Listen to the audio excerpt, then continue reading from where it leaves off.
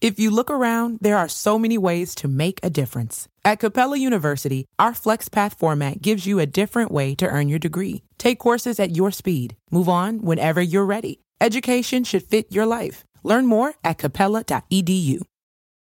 3, 2, 1. Never has there been a better time to be alive in human history. If you're not feeling it, you must discover why. Join Matthew Bolton in developing and applying a framework of objective optimism toward a flourishing life of meaning, health, and happiness. Here's your host, Matthew Bolton. Hi, everybody. Welcome to Mr. Brightside. I'm Matthew Bolton. Today's show is an interview with guest Jim Goetz. Jim is a strength and conditioning coach. He has coached many pro athletes and a wide range of athletes in a range of sports and a range of levels. He also has a wide range of knowledge in many aspects of health and strength, conditioning, fitness, nutrition, biohacking, all sorts that you're going to hear about. There was a little bit at the end, we talked about the Jays. He used to work for the Jays back in the day, gave me a little take on what he thinks of them. We mentioned his Keto Project movie, which is coming out maybe in a couple of years if everything goes very well and it sounds very exciting. You'll hear all about this stuff. You'll learn a lot in this interview, and I'm sure you're going to want to seek out more information from all the leads he gives you on various topics. We talk about coaching primarily at the beginning as well, so that's a really big topic that's important to me. And he talks about how to be a better version of yourself. And I just don't think there's any kind of better mission than the kind of things he's working on and how he helps people. So go on and learn about Jim here. It's a really fun interview. I enjoyed talking to Jim so much, and I very much appreciate him coming on. Go enjoy, everybody. Hi, everybody. Welcome now to our interview. I'm joined by Jim Goetz. Jim Goetz has passed both the chiropractic and physiotherapy national board exams and pursues a passion in the optimization of human performance. He has an extensive background in the field of strength and conditioning and is a certified strength and conditioning specialist through the NSCA and holds numerous other certifications in human performance fields. He has coached a variety of athletes in strength and conditioning, ranging from high school national wrestling champions, NCAA Division I football, NFL, MLB, MLS, USA Gymnastics, Olympic athletes, NCAA women's basketball, professional boxing, and NPC women's figure and bikini divisions. That is quite a range, Jim. Jim has published numerous articles ranging from ADHD to the advancements of understanding nutrition and how the human physiology was designed to utilize them, as well as the book Biohacking the Brain for Success. Jim strives for extraordinary in everything he does, but he realizes extraordinary is achieved not by achieving extraordinary feats, but by doing the ordinary day in and day out better than everyone else.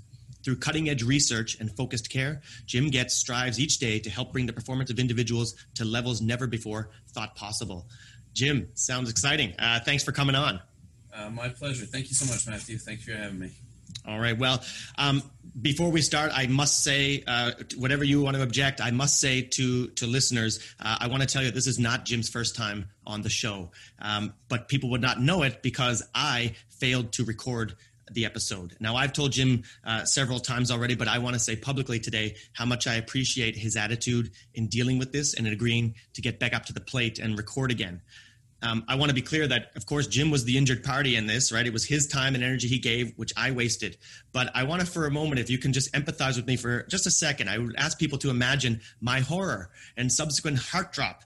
It wasn't a minute or two after the call that I started to realize, wait a minute, what's going on, and that it didn't record. Not only have I lost an excellent interview, we had a great chat. I thought it was one of my favorites, maybe my favorite. I don't want to disparage any of the other guests, but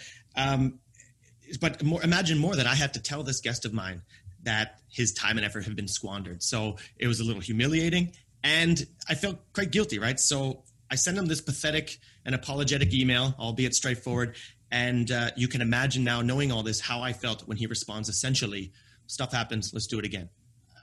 So, unreal. Oh, by the way, then we reschedule a couple weeks ago, and the short story of this is there was another miscommunication, and we did not get on the call. And even after that, Jim is back up to the plate again. So look, guys, you can tell a lot about a person's character when they're faced with adversity. And with that, you can see why Jim commands the respect and gets the most out of the athletes he coaches. So, Jim, I think your put it behind you and make the next play attitude is what winners are made of.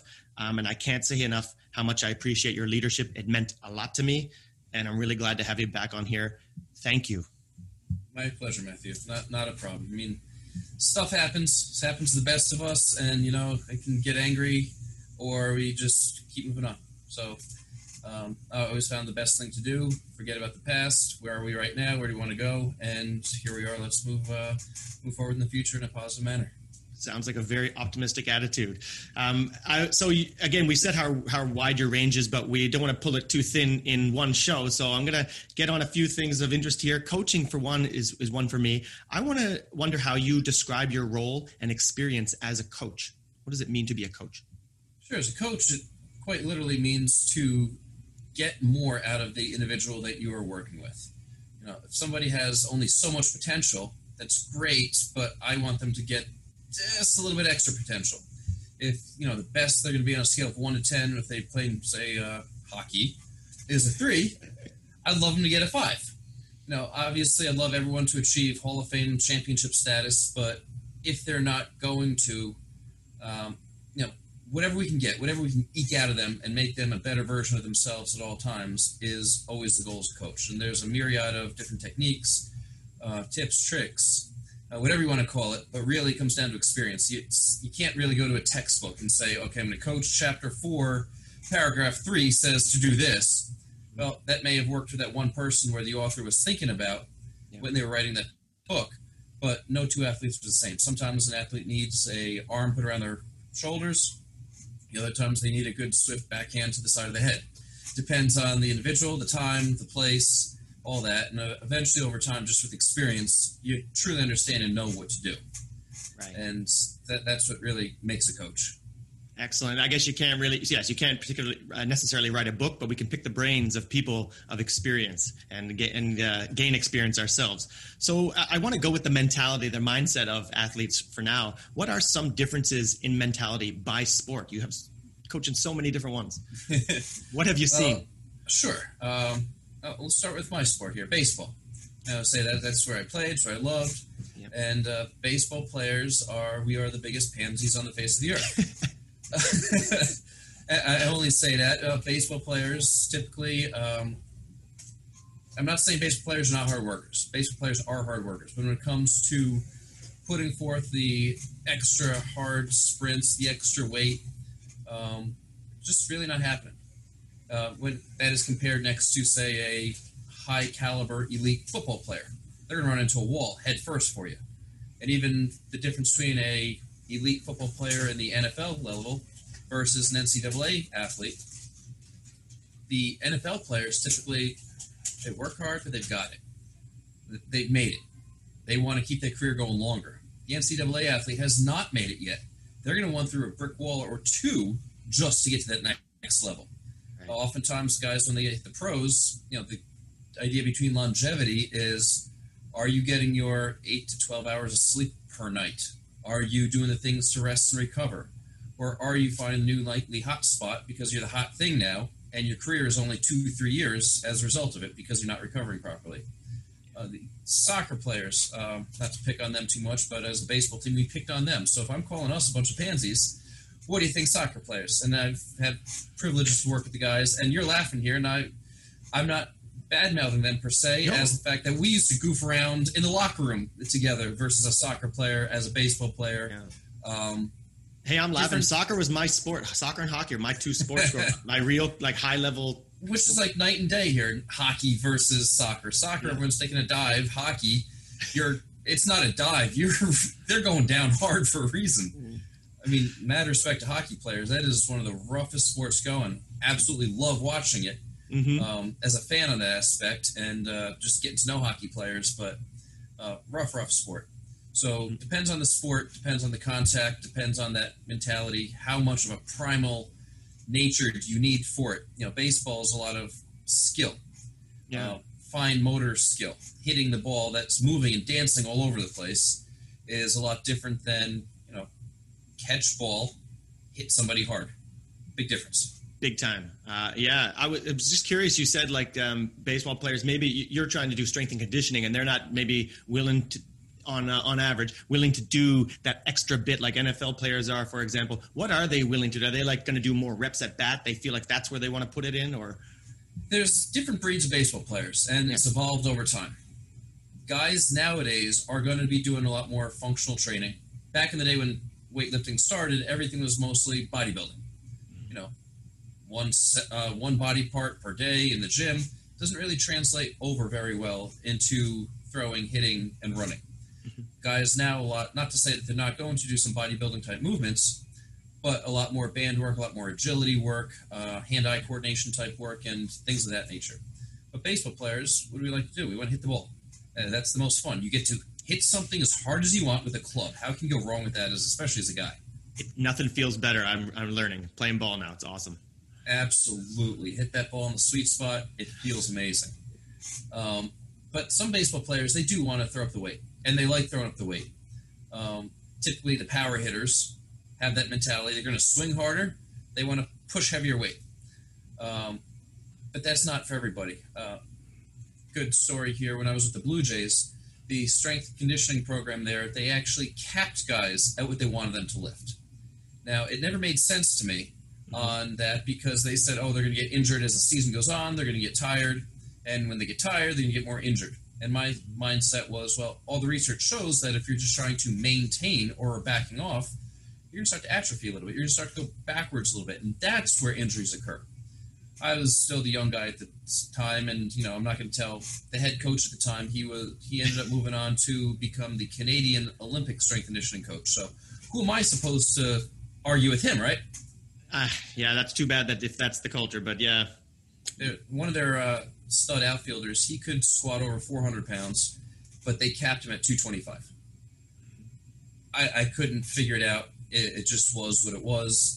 I think sometimes mentalities like that hold athletes back from their true potential.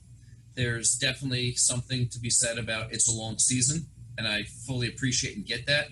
Yep. But at the same time, let's just back off on the sets there. Let's continue to progress, utilize some type of periodization, and maybe you're the athlete's not in the weight room for an hour plus every single day. Maybe they're only in it for 20 minutes, but they're hitting the weights in a manner to which they can still stimulate growth and still stimulate their cells to continue to progress in a positive manner that's going to help translate onto the field and make them better ball players. Mm-hmm. Got it. Jim, you mentioned already that you have to deal with people in a different way. Sometimes they need a snap in the head. Sometimes they need, the other thing. But as far as it goes, do you have to set an example as a coach? Is that a big part of it? All the time. You got to set examples, coach. No matter what type of coach you are at. Here as a strength and conditioning coach, there's one thing to be said about a guy who can do everything the athletes can do versus guys later in their career as a coach. They're bigger, they're heavier, they're not going to be able to run or lift like the other guys do. I remember very clearly a couple hotshot guys when I was coaching collegiate level football at University of South Florida. Some guys are just genetic freaks, so they can get away with things, and oftentimes coaches allow them to. I did not. So when they are doing some Olympic lifting and they're really reverse curling because they're that strong, they can reverse curl 400 pounds off the ground. I want to correct them. I want to get their form right so they can get that explosion that they actually truly need. Yeah. So the first thing I got from this lineman, who his name was all on the record boards, he eventually went to the Oakland Raiders there. His first words were, "F you, coach." Like, what? Okay. F me, F you. He said, "You do that." I said, "Tell you what, I do that, you do it the right way. Deal."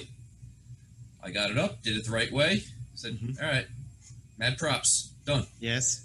Even doing some core work, I was even was approached by the head coach at the time, and he said, "Jim, you don't need to be doing this kind of crazy stuff with them when it comes to core." And I said, "Well, why not? Isn't it fun?" He's like, "Yeah, all right, tell you what.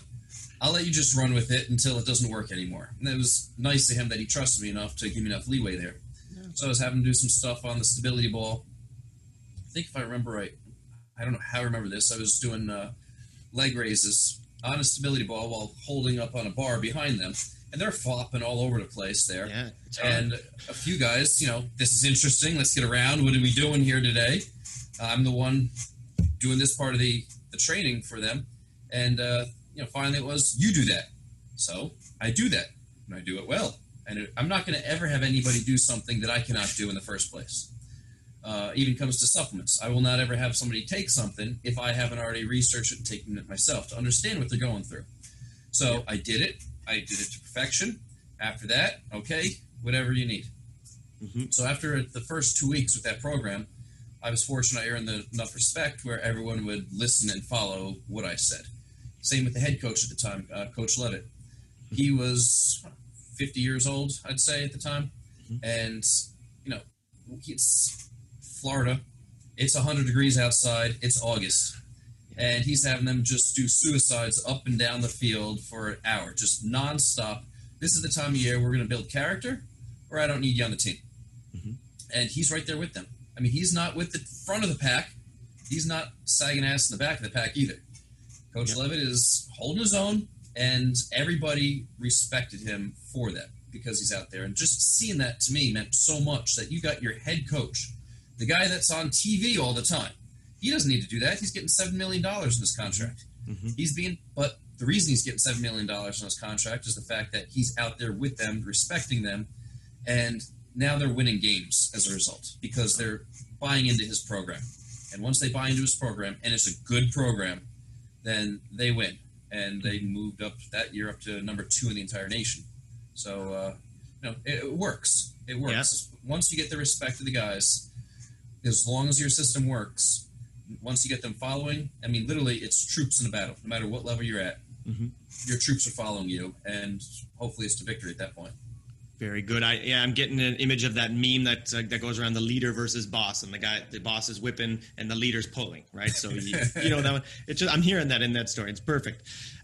What are some different mental approaches athletes apply when training versus pregame? Like, I know it feels different when I go to training. It feels different than when it's game time. And so, but how do the pros do it? Best way is really to simulate game time. If you go into this is practice. Who is it? Iverson. Practice. Thank you. Iverson. Practice. We're talking about practice. Yeah, and Alan, when you get out there and it's the playoffs and you're playing like practice and you got all these experienced guys, you go up against Jordan or something like that, you're going to be his lunch. You go into the practice with the same mentality as a game, it literally translates. It's no different. It's no different than taking national board exams. If you know your stuff that well, you can take your national board exam, step right into it, and no problem, which should be the exact same as seeing an actual real patient, which is the exact same as being in a game. If you're taking batting practice or slap shots or whatever, and you're just screwing around, having a good old time, well, it's a whole different feel of an actual game. The pros, oftentimes, they will be simulating games. You've got your practice squads. And the guys, they're studs. Let's face it. And they have studied the other team, and the other team's plays are coming at you right then and there. They may be pumping the volume into the stadium as well. So now you got the crowd going at the same time. So when it comes to football, you've got to be calling your audibles and hearing the coaches over what sounds like a crowd, with the exact same defense coming at you. So now you're really practicing a game situation. Mm-hmm. I find that all the more beneficial than if you're just out screwing around. At that point, you might as well grab a couple beers and some hot dogs and be a fan. Yep. You want to recreate so that when you're there, your mind is just turned on to it, I suppose. Yeah, that's exactly it. Yeah, we had a coach in my youth soccer. He was at one time the Canadian national team coach recently, Stephen Hart, and originally from Trinidad and Tobago. So I'm going to butcher his accent a bit, but he used to have us wear shin guards when we train. A lot of guys train without shin guards, right? They pull the socks down. It's training, so you just go out. A lot of pros do, but he was like, practice how you play, and then we were like, whoa, and it's how we did it, and he got a lot out of the players in my province. So anyway, How about this?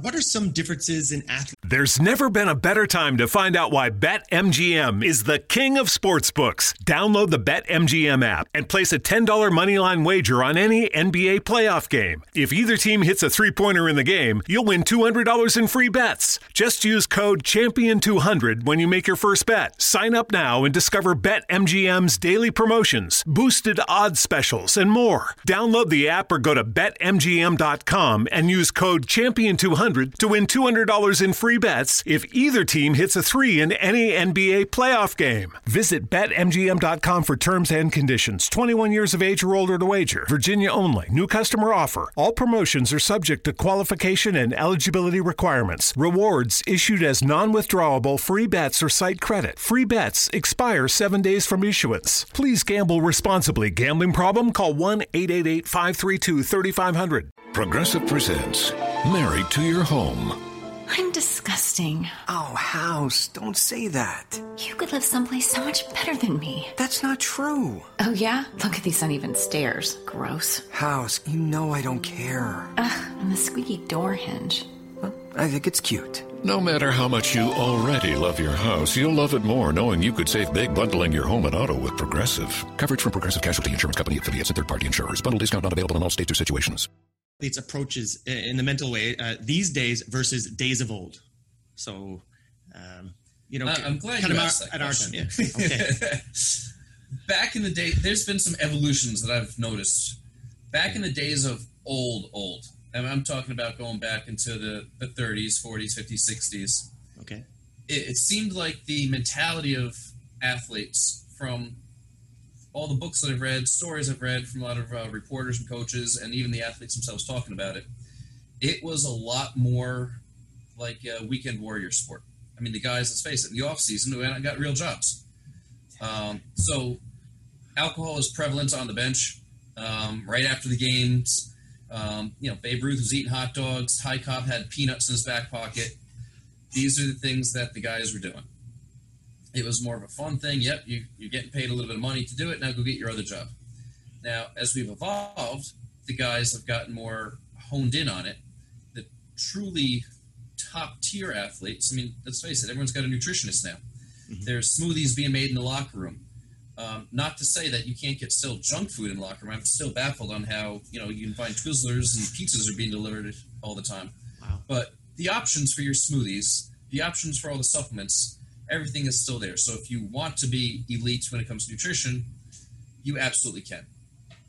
Now, when it comes to the digital age, things are going to get screwed up a little bit on that aspect. When the teams are banning Fortnite from the locker room and banning Fortnite from the players who are up until 2 o'clock in the morning when they got to be at the field by 10 a.m. the next day, because they're hooked on the video games or being hooked on posting to Facebook, Instagram, Snapchat, making their little TikToks in the middle of the game.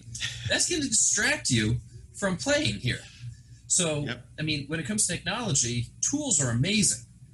You can use your Fitbit in a positive way. You can use heart rate variability. You can use EEGs, all these many different forms in order to quantify and get stats of where you're at, and then have a coach who can interpret all that and then create a program and then adjust and adapt on those programs to keep you healthier, to keep you faster, keep you stronger, and have all those tools for you to perform better out on the field. Mm-hmm. So technology can be used as a tool.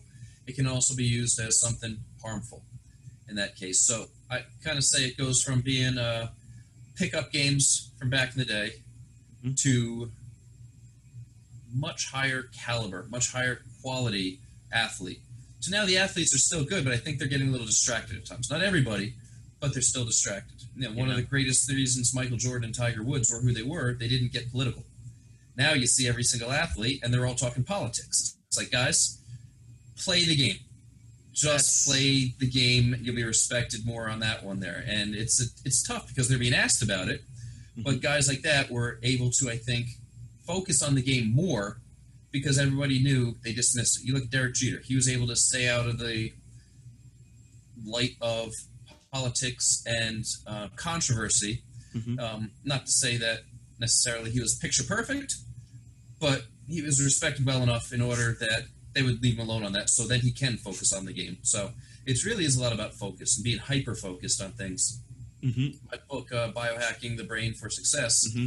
I think I was a little ahead of my time on that one, writing that, meaning that you can be very well-rounded and a very well-rounded human being, Yep. but in order to be an elite athlete, you must be hyper-focused. Tom Brady would not be who he is unless all he did was eat, sleep, and breathe football. And when he's not on the field, he's working out. When he's not working out for the game, he's studying film. And that has allowed a guy like that to have such a long and illustrious career. If you're not hyper-focused and you do have these distractions, you do have junk food, you are having to go to a strip club, you are having to go and talk politics and be in the mainstream media all the time, now your mind is every which way other than on the game. And even if an athlete is elite and he is an all-star year after year, he's still distracted. That talent, I firmly believe, can be driven towards something more positive for him. Right, he could be an all-star, but who knows what he could have been, right, if he hadn't been as distracted. Woulda, coulda, shouldas, and you loathe ever hearing that, right? Certainly, yeah. Oh, man, and because I want to go to sports, first of all, to get away from politics. It's a place where meritocracy reigns, and we just love the whole thing. And then on top of that, it's like I want to see people be their best. I want to go see people doing superlative things. That's what I want to see it for. So while I am getting an all-star, I wish I could get, just the – and I'm really excited when I get these great players like Jordan or Tom Brady. And it's it's great. It's great for the world. So, I mean – come on, guys, get fully focused on this stuff, right? Forget Fortnite and all the other stuff. One more thing on this, on the mentality. Our pros, are they well-rounded? And in this way, I mentioned to you last time, I mean more in specialization when they're young versus diversity in youth sports. Do they just take one sport and focus on it, or do they play a variety in your experience, most pros? Back in the day, they were well-rounded. They were playing every single sport and then some. I have also read a lot of research and understand that being more well-rounded will prevent injury, because now you're moving the body in different planes of motion, and your body is able to become more balanced in that aspect of it. You're also learning different skills that can apply. So let's say someone wants to play, keep on talking baseball, so you're going to play baseball. Perhaps it might be good for them to play soccer in the fall. Simply being because now they're working on footwork and agility. Now let's go to the wintertime. It's tough to play baseball in the wintertime. Let's play some hockey. So you got a lot more drive, and there's so many different aspects of different sports that can apply to another sport, and without getting somebody injured. Now I'm finding for some reason that parents are thinking that every kid is going to be the next superstar World Series champion, Stanley Cups over their head already, and they're not even halfway decent in juniors yet. So they've been driving kids more and more to play a sport all year round. Yeah. Step one, the kid is getting a little bored, I'm sure of it, over time. It's the same thing over and over. I remember the first time I went from a 20-game schedule in high school playing baseball up in New Jersey to a 72, 74-game schedule in college. Then I played summer ball for another 50-plus games. So I'm playing over 100 games now a year from 20. And I got to tell you, I got burned out quick. I got burned out very, very quick. I was fortunate enough to talk to I was in the locker room of a Tampa Bay Lightning game. I don't even remember who they were playing. And David Wells was there when he was still playing for the Yankees, talking to with his son. And I went up to him. I hadn't known him up to that point yet, and introduced myself. I told him I was playing baseball for the University of Tampa. I asked him if he ever gets burnt out. And he said, all the time. I said, great. How do I fix that? I mean, here you are. You're an all-star. You pitched a no-hitter. I mean, he said he plays little games within the games. So while he's playing the game, it's like, can I hit a spot 5 times on the catcher? Can I get 4 strikes in a row? Can I do all these little things? And, that's how he got through it. But to have to get through something, especially as a youth athlete, no, you've just lost. You might as well go play Fortnite. I agree. In youth, I mean, come on, it's all about the fun, and it should be for pros all the way through. But in youth, it's definitely all about the fun. And if you're getting burned out as a youth player, there's some trouble here.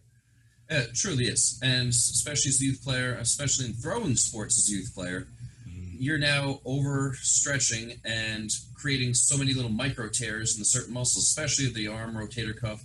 I think that's a great reason why so many individuals now are getting Tommy John surgery at such young ages. They're in the minor leagues. What are they doing? Tommy John. They just called up to the big leagues. Tommy John. It's happening like that. Finally, all these micro tears are becoming these major injuries. Now they have to sit out for another year. I just don't think it's worth it there. I think having that time to heal over the winter, get back into a slow, gradual progression back into the main part of the season, and then take that time off again. Not necessarily time off, but find another sport. Do something else. Because us guys, we like to be active. So hopefully be active. Yeah. So I guess in youth, we're saying then you got to get involved in a lot of things to develop different parts of your body, different aspects of different games and different muscles and all kinds of things.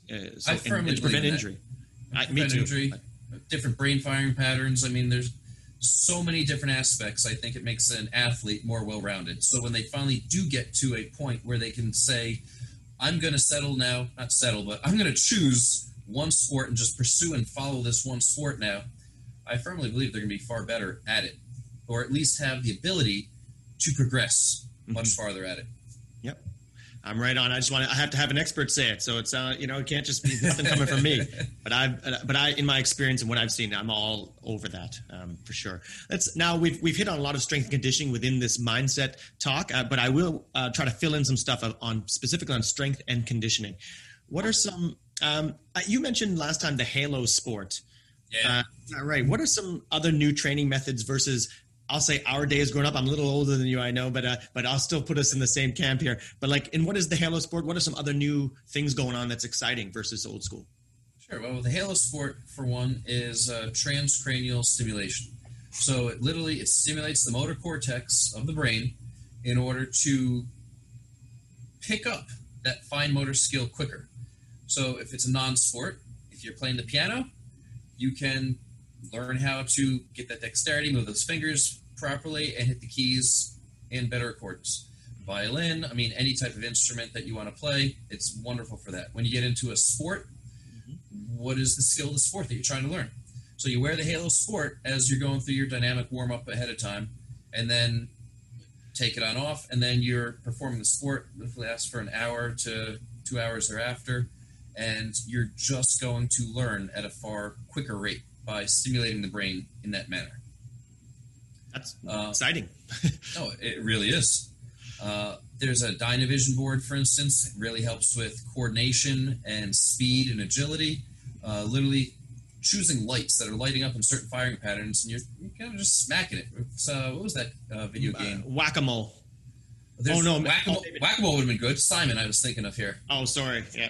Yep. No, I would rather whack-a-mole personally, but smash something.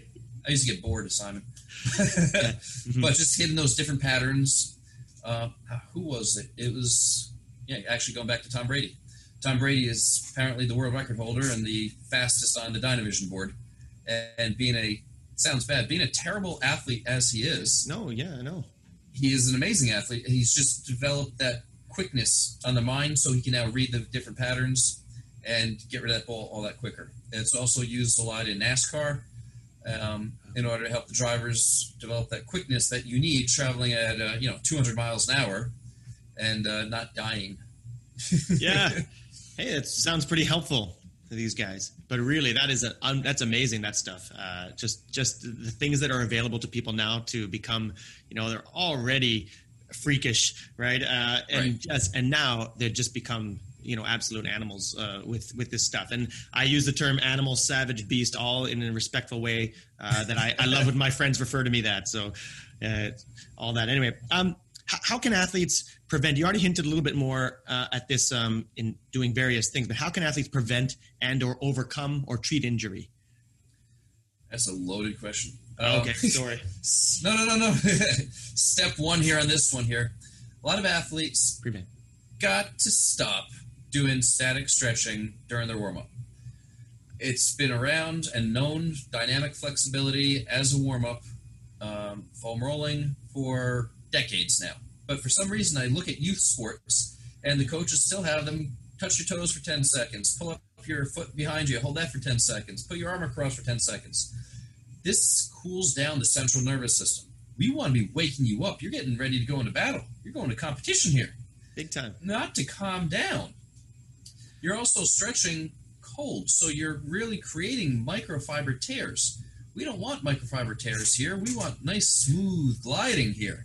Yeah. That's step one. A lot of injuries occur because of improper warm-ups. Okay. When we can do a proper dynamic flexibility, where we are waking up the muscles, opening up the joints, getting rid of trigger points along the way here, promoting blood flow, which is oxygenation throughout the entire body, flushing that lymphatic system, we are preparing to go in and either practice or play that game, as you should already be playing like you're practicing. Yes. Another big one is staying in that optimal zone of training and or performing. Now, when we overtrain, there's that whole mentality of gotta go, go, go, go. Well, we're creating so much inflammation within our body that we're actually slowing ourselves down, weakening ourselves. I mean, if somebody wants to be good at a bench press, for instance, if they then bench press every single day, they're not going to be able to hit their max. They haven't let their body have a chance to have that physiological adaptation. I was actually podcasting with another guy earlier today. He's the head strength and conditioning coach at Seton Hall, and he got into marathon running. Mm-hmm. And his first year out, he trained hard, did his best. Next year out, he had a baby, had less time to train, and he actually found his time, his PR improved by 20 minutes. And he ran, it was 100 miles less in his training to prepare for this, if I recall right. Uh-huh. So sometimes more is not better. We need to train smarter, back off from it, as opposed to just go, go, go, go. Not sports so much, and not to pick on women so much, but I see women so many times they like to do every class going.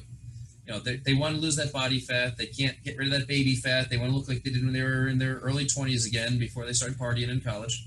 Yeah. And so they go to every class going, and they got their personal trainer. And what they're doing, they're working out 3+ hours a day, but nothing's coming off. They can't figure out why. Well, they back that down to maybe 30, 40 minutes, and all of a sudden it just falls off. For those that listen, they can't figure out why. They just lowered their inflammation. So when it comes to injury, retaining body fat, recovery, the number one thing to do is lower inflammation. And we can do that by doing the minimal effective dose, simply meaning what's the maximum amount that I need to do, but minimal amount that I can do in order to achieve everything that I want. Yes. So doing any more than that really is counterproductive. Yeah, minimal effective dose. That seems to be, is that what Mike Mentzer said back in the day? Mike Mentzer was a big proponent, high intensity training, one set to failure. Okay, okay. I've heard that term years ago. Absolutely works. Why is it that we are working 16 hours a day if you can work 4 hours a day? That was Tim Ferriss's book, The 4-Hour Work Week there. Okay, right, yeah, good. Again, it's all about minimal effective dose. What's all right. The least amount we can do here? When it comes to supplementation, depends on the individual. I mean, I'm going to overdo it here and talk about lab work, but, forget we're doing even lab work to see, and I only like to do lab work to see if somebody is an IgG reaction or an IgA reaction. These are white blood cells. Mm-hmm. If there's a bacteria or virus in your body, white blood cells come flying out, and inflammation is caused. Inflammation, in that case, is a good thing in order to get rid of whatever bug that you have. Well, if somebody has a supplement, if they have an herb, if they have food, and they're getting an IgG or an IgA reaction to that, what's going to happen is the same exact thing as bacteria, virus, parasite, fungus in their body. They're going to get this inflammation. Now, we're trying to get rid of the inflammation. So for somebody, olive oil might be great. Some krill oil, that was my favorite type of fish oil there, simply because the anthraxin passes the blood-brain barrier. Get your omega-3s, at least 5 grams per dose there. Curcumin with some piperine in it, and some essential oil of turmeric is another good one. There's so many different anti-inflammatories. CBD is another good one. But if you're having a reaction to it that you don't even know about, it's a counterproductive effect. So knowing exactly what the individual should be having, now we can pinpoint and say, all right, since you're in the peak of season, you are getting hit a lot, or you're doing excess running a lot, or whatever it may be, and we want to keep the inflammation down, now we can pinpoint, all right, here's a supplement to be taken in that one. And another big boring one, and I only say boring because this is the easiest one, but no one wants to do it because they're playing Fortnite, is go to sleep.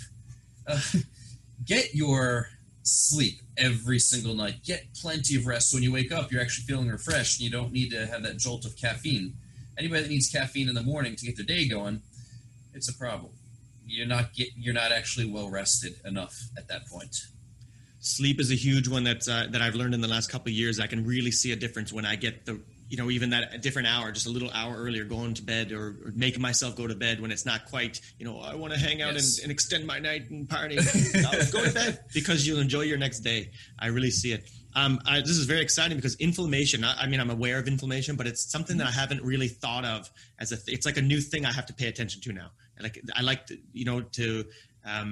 to focus on it and see how I can affect it, because I wasn't thinking about preventing injury and being optimal and feeling, especially being older. I'm playing and I want to feel really good. Inflammation is something I'm not paying attention to. So this is great. And a lot of people don't even understand inflammation if you don't actually see it. If your elbow is blown up to, the size of a softball, okay, great. You've got inflammation going on. I get that. Or your ankle, or whatever it may be. Right. But no one can actually see what's happening inside your gut, inside of your bloodstream. The first time I really became aware of inflammation was probably close to a decade ago. I went to a continuing education seminar by Dr. Seaman, who's at, where is he? Down in Florida. Can't help you. Yeah, no. National University. Thank you so much. You can help me on that one. National University of Health Sciences. Thank you. He was up in Jersey. Went and saw him talk, and he has this whole book calling Deflame, and how every chronic disease is related to inflammation. Mm-hmm. Now, as I started to put two and two together, started realizing, well, inflammation is more than just chronic disease. It's about lifestyle. It's about longevity. It's about recovery in sport as well. So inflammation is the number one killer. It's also the number one thing that holds us back and takes us out of that optimal zone of high performance individuals playing that game of life. That's something. All right. I'm focusing on inflammation. I got to figure this out. For real. That's awesome. So how about this? How broad is your chiropractic, whatever, certified? What are some misconceptions about chiropractic? How broad is its application? Because people think very narrowly about it, I think. Sure. Yeah, you're absolutely right. Unfortunately, people do think negatively about chiropractic. Mm-hmm. It's interesting. It's kind of like... Yeah. Maybe negatively or narrowly anyway is what I said, but maybe even negatively too, yeah. I kind of throw those little both together. When you look at high-level athletes, they see a doctor of chiropractic regularly. You see a guy like Tony Robbins. He flies his chiropractor with him everywhere. And I think part of the problem why it is a narrow thought process is because, as you're even saying here, chiropractor. Well, if you have a cough or an ear infection, where do you go? I go to the doctor. Now, chiropractor is a physician. The chiropractor is a doctor of chiropractic. It's a DC, like an osteopath, a doctor of osteopathy. Mm-hmm. But MDs, they don't have a doctor of medicine. It's a medical doctor. And there's been a lot of battle throughout the years between chiropractors and medical doctors. Even that little red book that the medical doctors were associations being funded, lobbyists were putting into libraries called Chiropractic Kills. And there's a lot of misconceptions on chiropractic. The chiropractors back in 2000 had a pretty good lawsuit and won. Okay. The only problem was it didn't really change much. And now chiropractors, doctors of chiropractic, battle themselves. You've got different schools of thought. You've got the straights, you got the mixers. The straights believe that align the spine and the body heals itself and you're cured, you're healed. Now, sometimes, yeah, absolutely, 100%. Especially upper cervical, C1. It is a very powerful adjustment. You do it right on the right people, and their lives can change forever for the better. Now, D.D. Palmer, then B.J. Palmer, the founders of chiropractic there, they were into treating the whole body. And in B.J. Palmer very much believed in using weights and physical therapy in order to heal the body as a whole. And the straights kind of forgot about that and just go by what B.J. Palmer often wrote in his publications, but not realize what he was actually practicing as well. Now you get the mixers who believe in adjusting extremities, using modalities, lasers, ultrasound, adjusting certain places on the spine, doing muscle work, ART, fascial work, and really treating the body as a whole. So it really becomes manual medicine. So I kind of adapted the idea of the chiropractic philosopher, which is a mixture. You take best of both worlds, let's put them together. Whatever the person needs to become a better version of themselves, let's do. So we're going to be doing upper cervical, we're going to be doing lower lumbar, we're going to be doing some ART today and follow up with a little laser, all about movement patterns and correcting that pattern and imbalance. I truly believe that doctors of chiropractic are primary care physicians to the utmost. Before you go see a PCP, it's the primary care, especially when it comes to pain, headaches, necks, dizziness, all these things, because the manual medicine works, and it works very effectively. You go to a primary care physician, they are trained in more pharmacology than we are. I've been trained in pharmacology, but not nearly as much. So they know what drug to prescribe. Yep. Now, if somebody wants to take a drug, by all means, go to the PCP. If you don't want to take drugs, go to the doctor of chiropractic. Now, if the doctor of chiropractic for your treatments, nothing is getting better, then great. Refer it to somebody who can probably give a drug and go from there. But 9 out of 10 times, you don't need that pill. Mm-hmm. And, that's the big difference. So chiropractors, the straights, the mixers have been fighting against each other. I'm right. Mm-hmm. And then also preaching to the choir. The huge opioid crisis, for instance, especially in the United States. Yep. Doctors are writing scripts for opioids. People are getting addicted to opioids. And chiropractors are great at advertising and writing these wonderful, wonderful papers and research papers and giving these great orations and talks to other chiropractors. We already know this. We're not the general public. So how are we supposed to get out there and let the general public know and know here's the alternative if you're not actually getting out to the general public? And unfortunately, it seems really that chiropractors are allowing themselves to crumble in the middle. And with insurance companies paying less and less, doctors of chiropractic are unable to stay in business anymore, especially when you're getting a reimbursement of maybe $5, which is not going to keep the lights on anymore. Mm-hmm. Those in the know truly understand the great, wonderful benefits of chiropractic and doctors of chiropractic, what we can do. Others just follow the old school thought, and oftentimes the referral network does not include doctors of chiropractic. You go from the PCP to the orthopedist, the orthopedist to the physical therapist, not to a chiropractor anywhere along that path, which could oftentimes save somebody from surgery. And what happens a lot of times in professional sports, Dr. Chiropractic is involved, they get back on the field. They can play. Their career is going longer. I mean, why else? The team physician for the USA Olympics at one point was a doctor of chiropractic. So athletes get it. I don't understand why the rest of the general public doesn't get it, other than chiropractors are slandering ourselves. I see. So how can people maybe get more educated about it? And can we draw them to think of that as a proper option? I think it really comes down to what resonates with people. I mean, it's all about marketing. I take this awesome can of Fit Aid. Why is someone going to drink this can of Fit Aid? Because it looks pretty.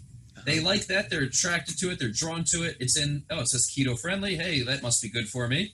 I see the recovery blend on here. I'm an athlete. I see all these things. You know what? I like it. I'm going to try it. And look, barely any caffeine in it. It's not going to keep me up all night. I'll take that. Same thing when it comes to a doctor of chiropractic. What is out there? What's going to resonate with you and the general public? What is the greatest need of a certain demographic of the general public? Is it winter time up in the north? Well, there may be a lot more slip and falls on ice.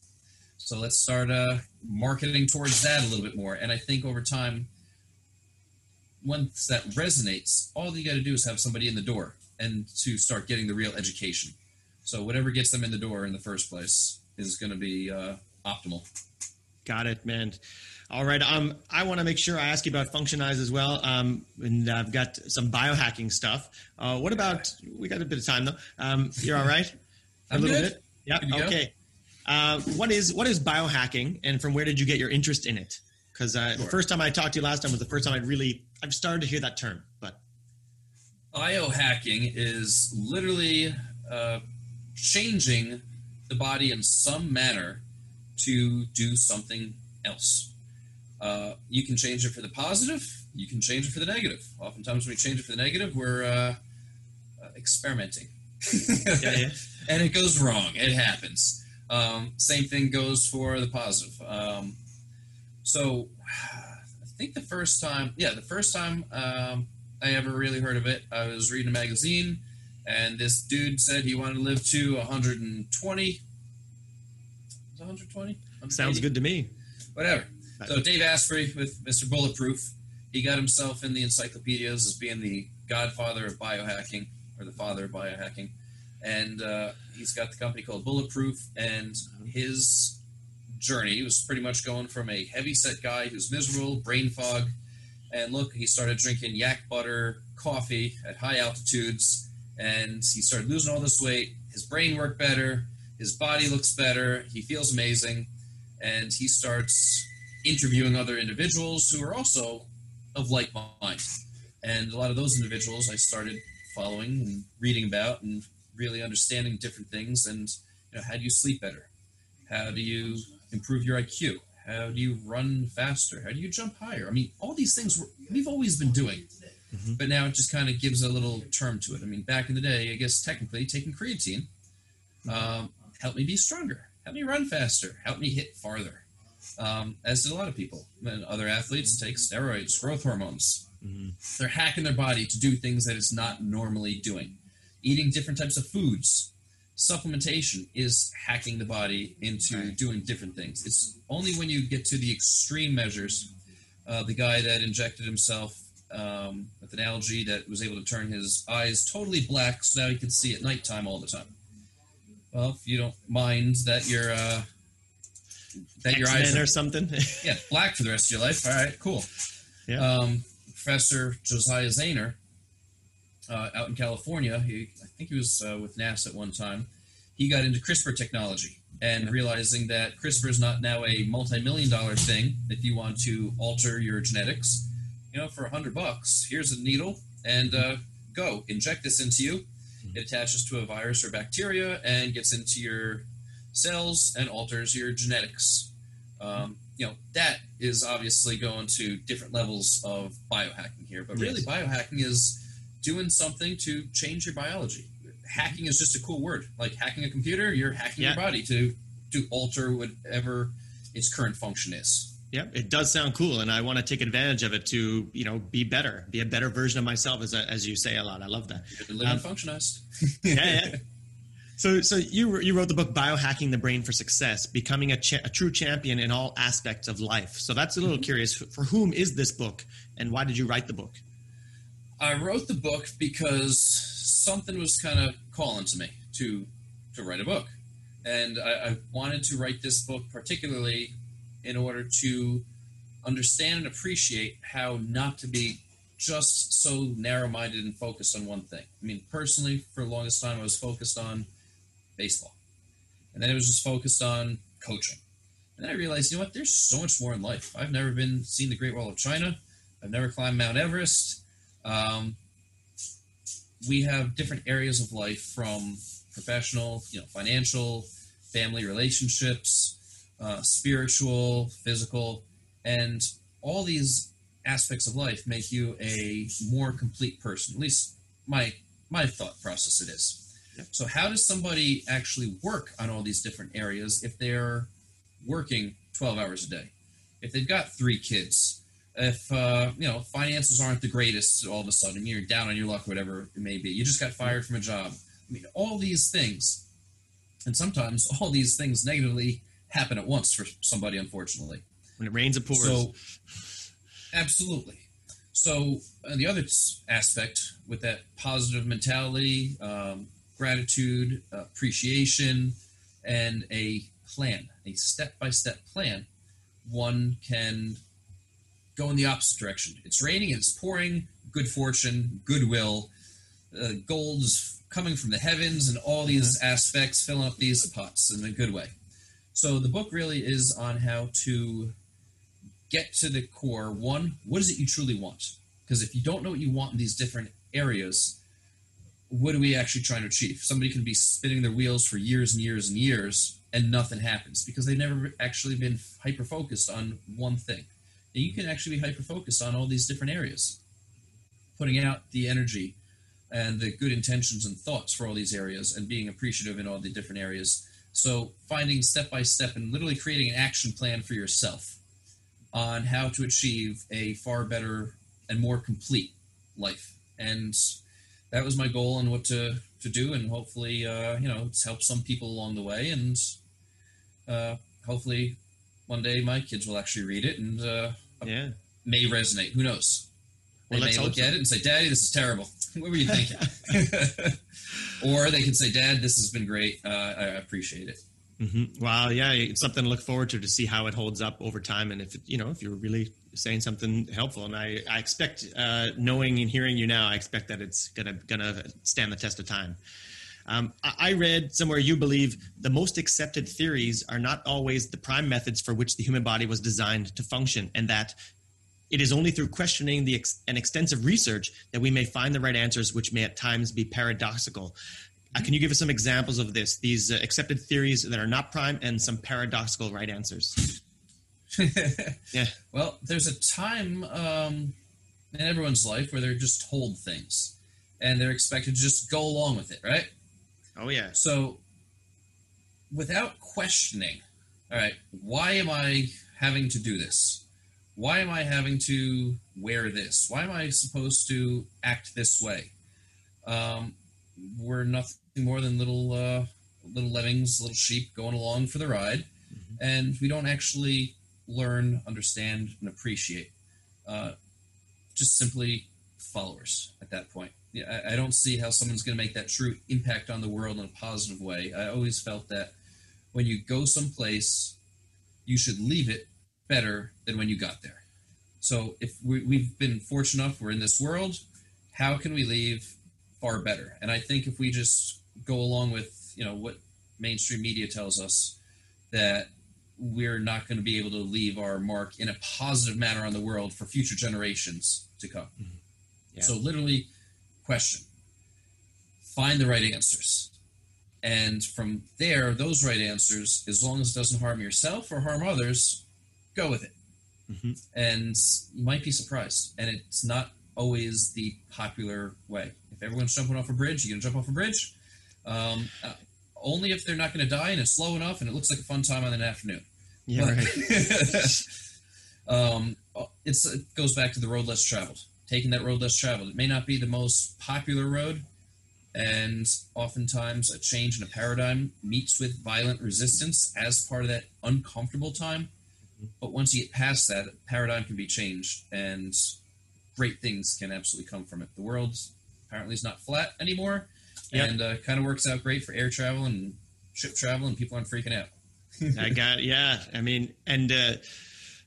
So I see that. So you've really got to, you have to be right. You have to find out what's true if you want to act, regardless of what's going on. And you say it's not often popular. I'd say it's often unpopular, the right answers in a lot of things. So yes. I'm right on board with that. I wonder, how is this are there any kind of examples in, well, no, maybe I was going to ask you about some particular, diet, nutrition fads and things that people follow that are really suboptimal or counterproductive even, that people are really eating and swallowing without thinking about it. Sure.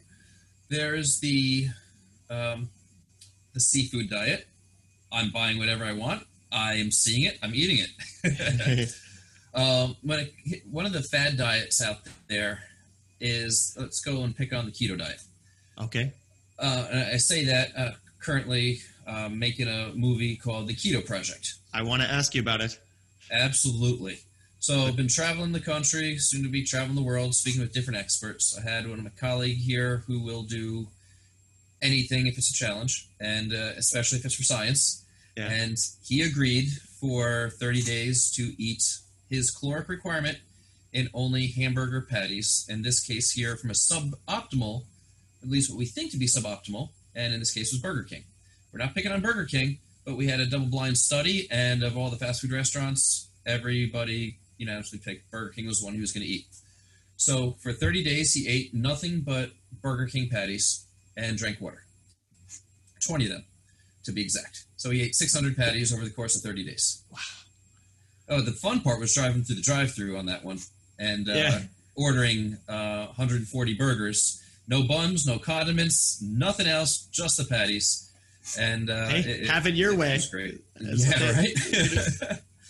So we quantified everything. We used a Fit 3D scanner. We drew liquids out of him from every which way for all the labs. Did physical testing, gave him a modified NFL combine along with some things that we have here in the lab. Put everything up on the website at functionize.com/keto.html so people can follow along on what he's doing there. This 30 days here, he's staying in a state of ketosis, but we're doing a little bit of a pescatarian diet with some insoluble fiber. I call it phase roto-rooter. And then, because I got to say, his labs after the first 30 days were atrocious. If he was a 50-year-old man, I would have said, all right, stop if he was doing the experiment. And otherwise, okay, you're going to die soon. We should do something about this. It was that bad from where it started to where it went. Mm-hmm. And then the final 30 days is going to be a all-end grass-fed beef diet. Again, his caloric requirement, so he's not going to be gaining or losing weight. Yeah. My contention is quality of food. And the reason I picked keto diet here when I said the fad and brought this movie project that we're putting together, hopefully to be up on Netflix, is going to be, it's all about quality of food. Mm-hmm. The fad diets, whether it's keto, paleo, you name it, somebody can tweak a name around the diet there. A lot of the foods are not quality foods. Mm-hmm. They have chemical names that are super long. Mm-hmm. They've got things in there that are not necessarily being listed. One of the individuals we spoke to down at the University of South Florida the other day, Dr. Dominic D'Agostino, mm-hmm. He's been doing 24-hour constant blood glucose monitoring and even fat bombs that he's been consuming. He puts has the glucose monitor on his arm the entire time. He's having a fat bomb. It's nothing but pure fat. And he's having a glucose response to it. There should be zero glucose response. If anything, super minimal. But he's having a response nonetheless, showing there's stuff in here that they're not putting on the label. Now, also long-term effects, aside from quality of food, long-term effects with a strictly ketogenic diet, which was created for somebody who has epilepsy as a medical treatment. Mm-hmm. It starts to slow down and interfere with thyroid function.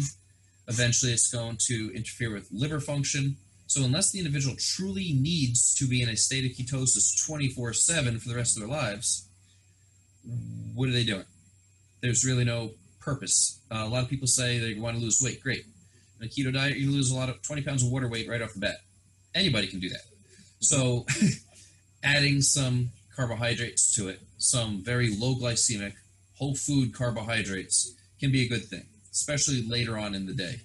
A lot of people think, you need all day to burn carbs. Well, there's only 4 calories per gram of carbs, 9 calories per gram per fats. It's going to take you longer to burn the fats off throughout the day than the carbs. So you might as well have your fat earlier on in the day. You can remain in a state of ketosis that you naturally had from the night before, carry that through, and have some more carbohydrates towards the end of the day.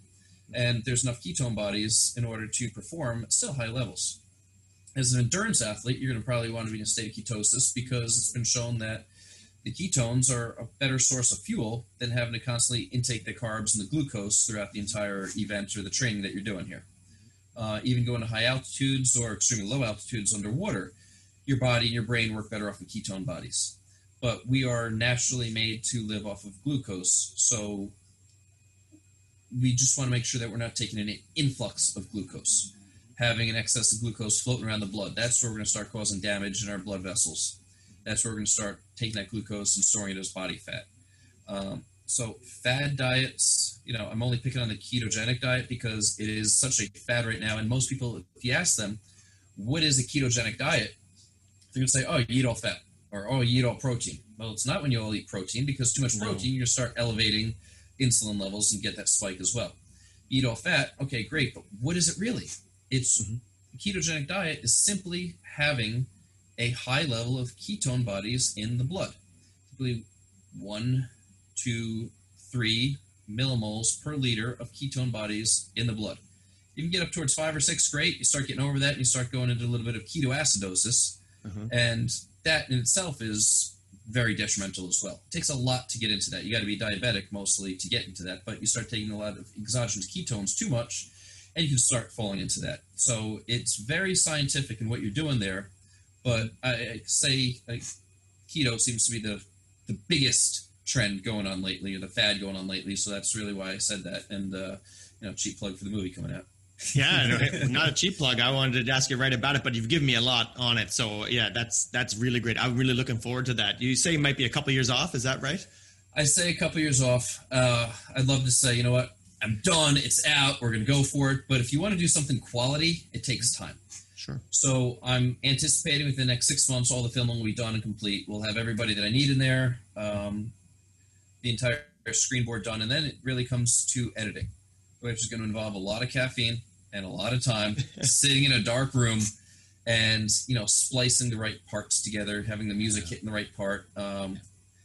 Fortunate to have a very good expert along with me. I have not done that since I was a freshman in undergrad and when I started off as a communication major. So he's going to help out a lot, and that I anticipate to be another 6 months. So we're going out over a year there. Then there's the marketing efforts. I mean, once we get into film festivals, great, but I just don't want it to get into a film festival or Netflix and have it die there. I want everyone to read it and watch it. Yeah. The book that comes out with it I want to read, but I want everyone to watch it. I want to keep them clicking that and have them talking about it and doing podcasts about it, and really making it really a big part, because I really feel emphatically that this is going to be a game changer movie for a lot of people. It's going to be absolutely amazing. So much time, such wonderful people. Very fortunate to have some high quality experts that have agreed to be a part of the film, and I want them to see it. So part of that's going to then be the marketing aspect of it. Yeah. Aside to that, so all this stuff takes time. Well, you've got a pre-order right here, so I'm waiting for it. I'm watching it. So there you go. It will be there. So, so I love this one. This is a big one. You say you strive for extraordinary in everything you do, but yet you realize this is, quote, extraordinary is achieved not by achieving extraordinary feats, but by doing the ordinary day in and day out better than everyone else. Can you break that down, that incredible piece of advice? Right. The luckiest people in the world get there usually, that luck breaks free in about 10 years. So it's not an overnight thing. Overnight sensations do not happen overnight. They're struggling. They are grinding day in and day out. They are following their passion. They're working. And it appears they were overnight sensations, but they weren't. They've been working at their craft for that long. And so that's what I feel, need to do. We don't just sit back and wait. I'm now an Instagram influencer because I put up my first post. No, it doesn't happen that way. I'd like to see that person. Right. I can step in the batter's box against Garrett Cole, and I'm going to drive the ball over the center field fence. My very first time up. I've never swung a bat before in my life, but I'm that lucky one today. No, again, you're not going to hit the ball most likely. It's only through countless repetitions again and again and again. So finding the right lifestyle habits, sticking to those lifestyle habits in all those, going back to biohacking the brain for success, it's all those different aspects of your life that you're doing. Are you going to bed on time every night? Are you getting quality restful sleep? Are you getting up at the same time every morning? What's your morning routine like? Is it the most beneficial for you? Are you being the most efficient with your time on that one? Whatever your art and craft is, are you doing that? And are you being efficient and productive with that? Is there anything else that you could do for that? Are you showing love to your mother? your father, your wife, your brother, your sister, whatever it is. And really honing in on all those things. And over time, it's going to happen. Whatever it is you're looking to happen, it's going to happen. But it takes time and it takes steps. Following those steps, that practice every single day, after day, after day. You're not skipping a day. You're getting up the next day and you're doing it again. You do that, you'll end up looking back, in 100 years from now and realize, wow, I had a successful life. If you don't do those things, you're going to look back and say, I just wasted my entire life. What was with that? Looking for a homer, right? I mean, Exactly. But yeah, thanks, Jim. This point's so important to me. I wanted to hear someone articulate it a different way, because it's something I just see so many people are really thinking they have to make some grand gesture. I got to write a novel, or I got to change the world, or I have to become, do a crazy triathlon just to be a good person. And it's like, no, you can just take care of your business day in and day out. And then, that's how I approach my life. And then there are some certain jumps. I hit a triple or something like that, and I get propelled forward. And those are very rewarding and fun, but it's not what I'm just kind of out there blindly and hoping for that every day. I know that it's little steps are what's going to bring me. So and that's it. Yep, absolutely. I got it. And in baseball, I am still looking for my first homer, but I don't swing for homers, but I just try to hit the ball hard. I've been playing for a few years now to get in there, and I got a ground rule double the other day, Jim. Bounced and went over the thing. I almost thought I had one. Hey, that's got to be exciting as anything. Yeah, good for you. Very nice. Yeah, so we'll see. One day I'll get there. But in the meantime, I'm hitting to get on base, and then things happen there. That's how we build our runs, pass the bat, let's go. And that's how we approach the game. That's how I approach. And one day it's just going to hit the right spot and go fly out.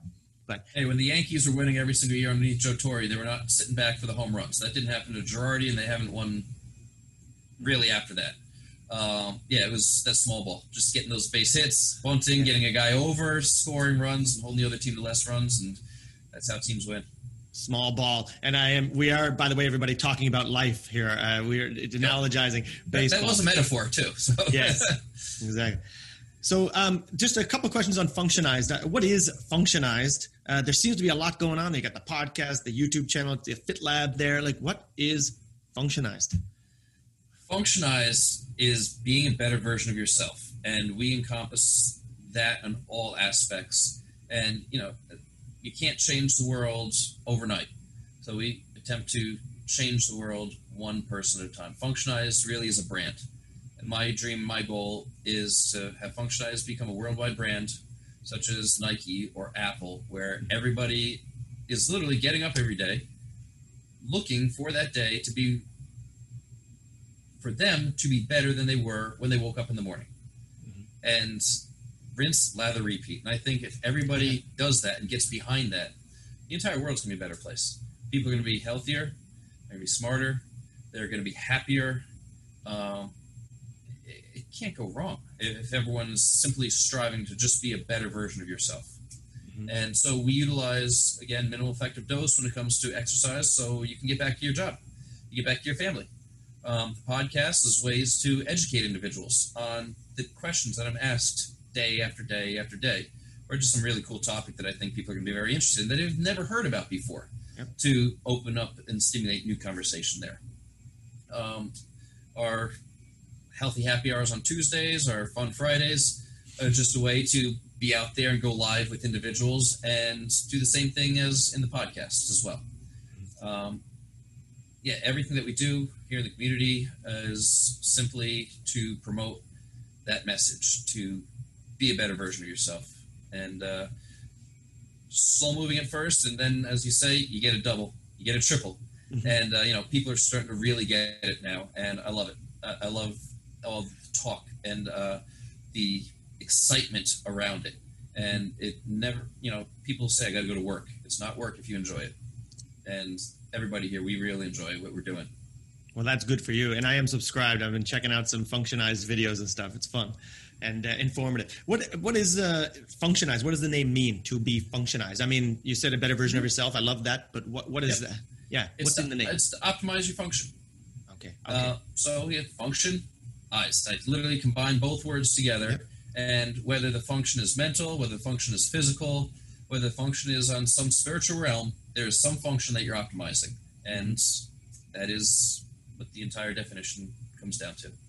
All right. Well, I've taken up a lot of your time. I got some other little fun stuff on, but there's so much here. Maybe another time. But for today, I'll let you go get on your Fun Friday and all that. So I would just say to listeners, before I let Jim go and ask him where you can find him, please share this video, this podcast.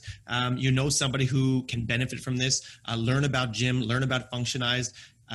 It's so deep. Like I said, the range. I had to cut out half of the questions I was going to talk to him about, and there's still more beyond that. So go find out about Jim. Share this interview, and then ask questions to us. You probably don't have questions for me. Nobody ever does.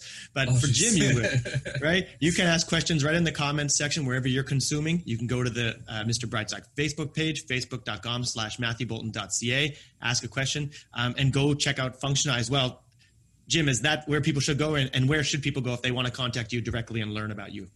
Sure, absolutely. You can go to functionize.com, functionised.com.